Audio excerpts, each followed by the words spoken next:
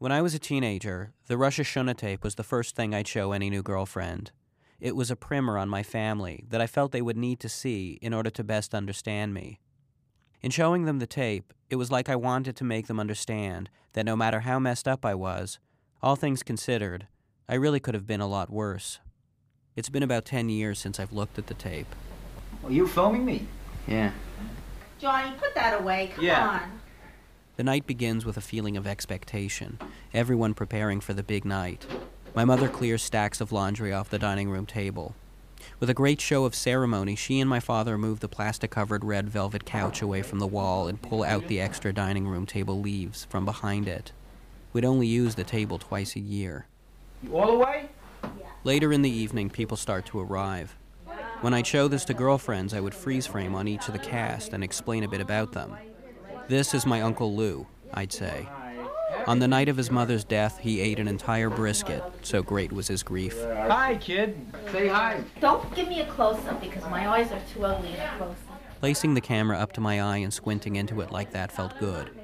The way it covered up my face like a mask and stuffed the whole Yiddish circus of my family into a tidy, manageable little frame that I could fade in and out at will. That camera has everything on it. Everything. I am. Has it got a stand too? You named the one thing it doesn't have. Early on in the night, I filmed my mother in the kitchen. Well, beep, bop, She dances around and sings for the camera while preparing dinner. My grandmother walks in at one point and asks her where the Kleenex is, and my mother tells her to use toilet paper. No, go use toilet paper.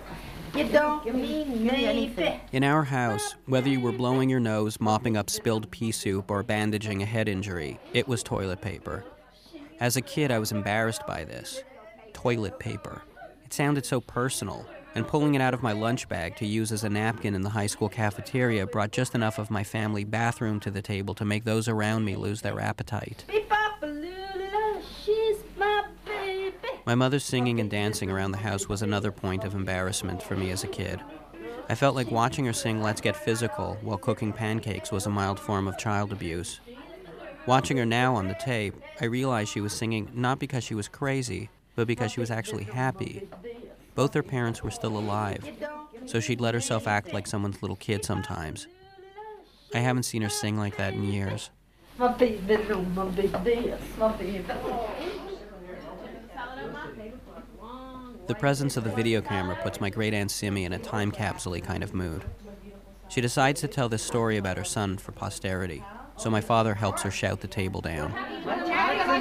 When Jeffrey was 4 years old, we went downtown, and we were caught in the rain waiting for the bus. So there was a Reitman store on St. Lawrence and St. Catherine with a little hallway, so we went in to wait, and there was display in the windows of the ladies' lingerie and night, you know, everything. He looks in the window, and there's men and women shielding themselves from the rain. "Mummy, what's that?" I take a look, and I give his hand a jerk. I say, "Nothing." "Oh, you have it in your drawer." Guess what it was? A pair of falsies. Oh, I thought something else. When I was a teenager, right here is where I'd pause the tape. I would freeze frame the image of my great Aunt Simi, mouth open, just about to pop in an olive. With that as my backdrop, I would tell the story of how, when I was a child, Simi would command me to pinch her buttocks. "You can't pinch it," she'd cry, "and that is because it is too tight. Go ahead. Keep trying.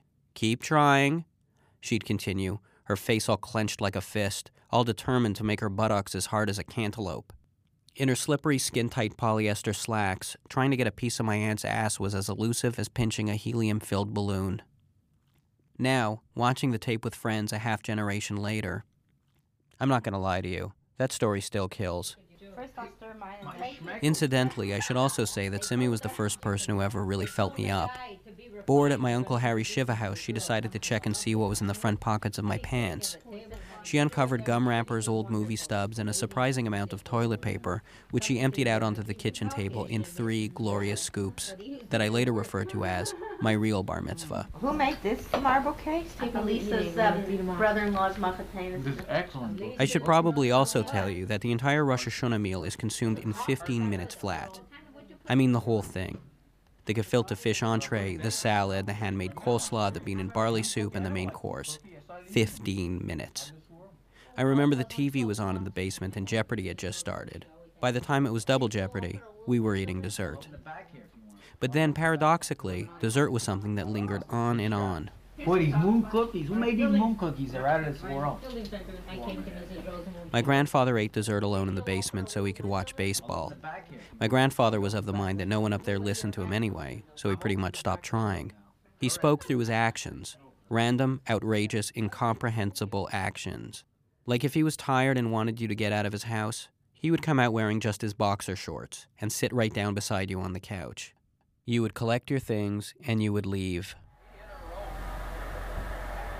This next part of the tape, of him and me in the basement, I never made jokes about. I was so embarrassed by my inability to make simple man-to-man chit-chat with my grandfather that when screening the tape, I would often just fast-forward through the whole scene because it pained me so. It was just around the whole Pete Rose gambling scandal. They showed him on the cover of Time, crying. That's what they call it, crying. Well, whatever it is. I'm sure he's very disappointed, actually, you know. This is what most of our conversations were like at the time.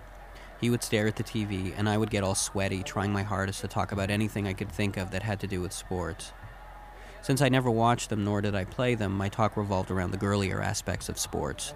The scandals, the exorbitant pay raises, the poem I might have seen Muhammad Ali recite on the Mike Douglas show. And all the while, my grandfather just sat there. He was a legend. Hall of Fame. Well, they can't omit him from that. That's up to the critics, I think. I have no idea what the hell I'm talking about. Watching the video all these years later, actually 13 years after my grandfather's death, I realize in retrospect that this was around the time he was diagnosed with leukemia. No wonder he didn't want to talk. No wonder he went to the basement. At the time, except for my grandmother, he had told no one. Those kinds of personal things weren't ever talked about in the open. When we all got together, we argued about where the best place to buy a roast chicken was, or what was on TV. Well, did you see her today, Oprah, about this guy had a big one and that guy has a small one? No one gets to finish a story. Conversation is like this verbal game of murder ball, back and forth, everybody shouting over everybody else, nobody really listening to anybody. But it goes further than even that. Here's my mother and her Aunt Simi sitting side by side on the living room couch with my grandmother, all of them kind of staring off into space after the huge dinner. Then, suddenly, apropos to nothing, one of them starts singing White Christmas.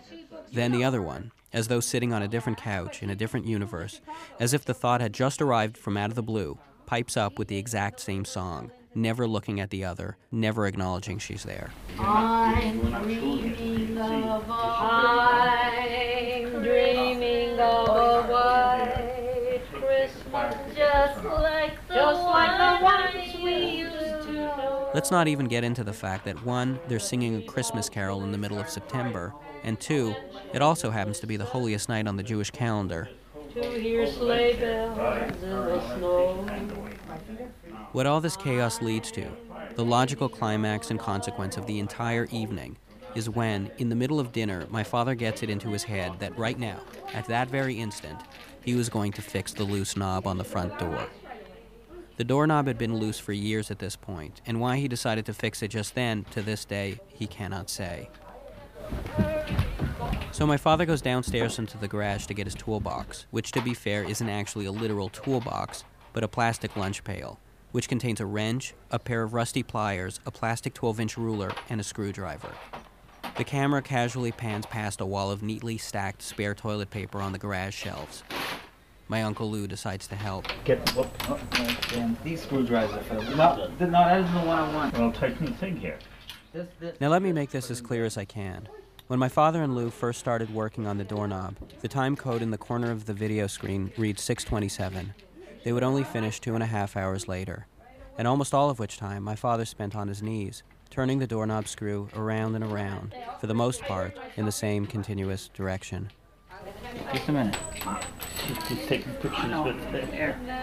I'm gonna go down and get Johnny, please, excuse me. The other guests sing more songs, try on clothes, exchange recipes, take 3rd and 4th helpings of dessert, and through all of it, my dad, turning and turning, like a Jewish Lady Macbeth, one who's abandoned murder for home repair. At some point, people start to funnel out the door to go home. Lou, good night. Good night. Buzz, take care. Okay, take care. You're going? They shuffle around his kneeling body and say goodbye, like none of this is at all strange. Okay. Bye-bye, sweetheart. My father does not look up, still hypnotized by the turning of the screw. When I try to tear him away from the job, he tells me he can't help it. It's an emergency. That turning, that's interesting. That's turning. That's turning? It's turning.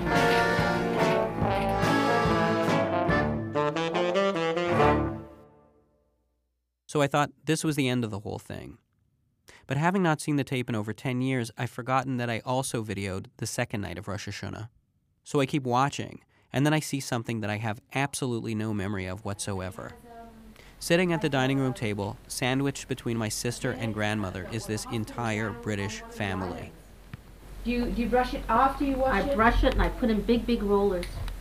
There's an older Englishman, well-groomed and proper, sitting there sipping wine and actually sporting an ascot. There's his wife, an animated woman who chain smokes Virginia Slims, and their daughter, a woman who actually tells anecdotes about current events and expresses genuine interest in my video making. Well, I know my father, what he did was he had a lot of 8mm, old movies from where I was, when I was growing up. It's like they wandered off the set of a different home movie and into ours.